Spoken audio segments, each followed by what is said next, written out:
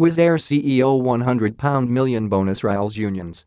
Rewarding the CEO on the basis of expansionism of a company, regardless of its profit, environmental footprint, the state of working conditions, respect to social and labor rights and workers' well-being is utterly disrespectful, not only to the workers, but also to their families and society at large. Wizz Air has been making money at the cost of transport workers for a long time.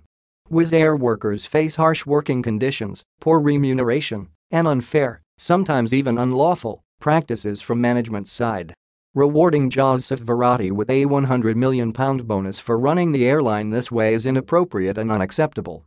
The European Transport Workers Federation condemns the decision to pay out a £100 million bonus to Wizz Air's CEO Joseph Virati as a reward for the rapid growth of the carrier. Wizz Air is a company with an infamous history of anti-social practices, unlawful dismissals, disregard of the right to organize, union busting, and social dumping, to name a few. It is no secret that Wizz Air workers face harsh working conditions, poor remuneration, and unfair, sometimes even unlawful, practices from management's side. Wizz Air has been making money at the cost of transport workers for a long time. Rewarding Joseph Virati with a £100 million bonus for running the airline this way is inappropriate and unacceptable, even more so in the midst of a pandemic that has left many aviation workers exposed to job insecurity, health and safety risks including mental health risks, excessive workload, stress, and fatigue.